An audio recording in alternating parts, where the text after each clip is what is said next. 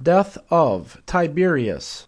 Emperor Tiberius was born on 16 November 42 BCE and died on 16 March 37 CE. He took the Roman throne in 18 September 14 CE.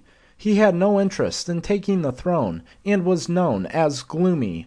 His son died in 23 CE, and by 26 CE, he left Rome to the charge of cruel rulers. At his death, the people are recorded as having cheered, and he was burned to ashes, not being recognized as a legitimate ruler by the Senate. Luke chapter 3 verse 1 says that John the Baptist started his ministry in the 15th year of the reign of Tiberius. This would be in 29 CE. According to our new timeline, Jesus would have been 5 years away from his ministry.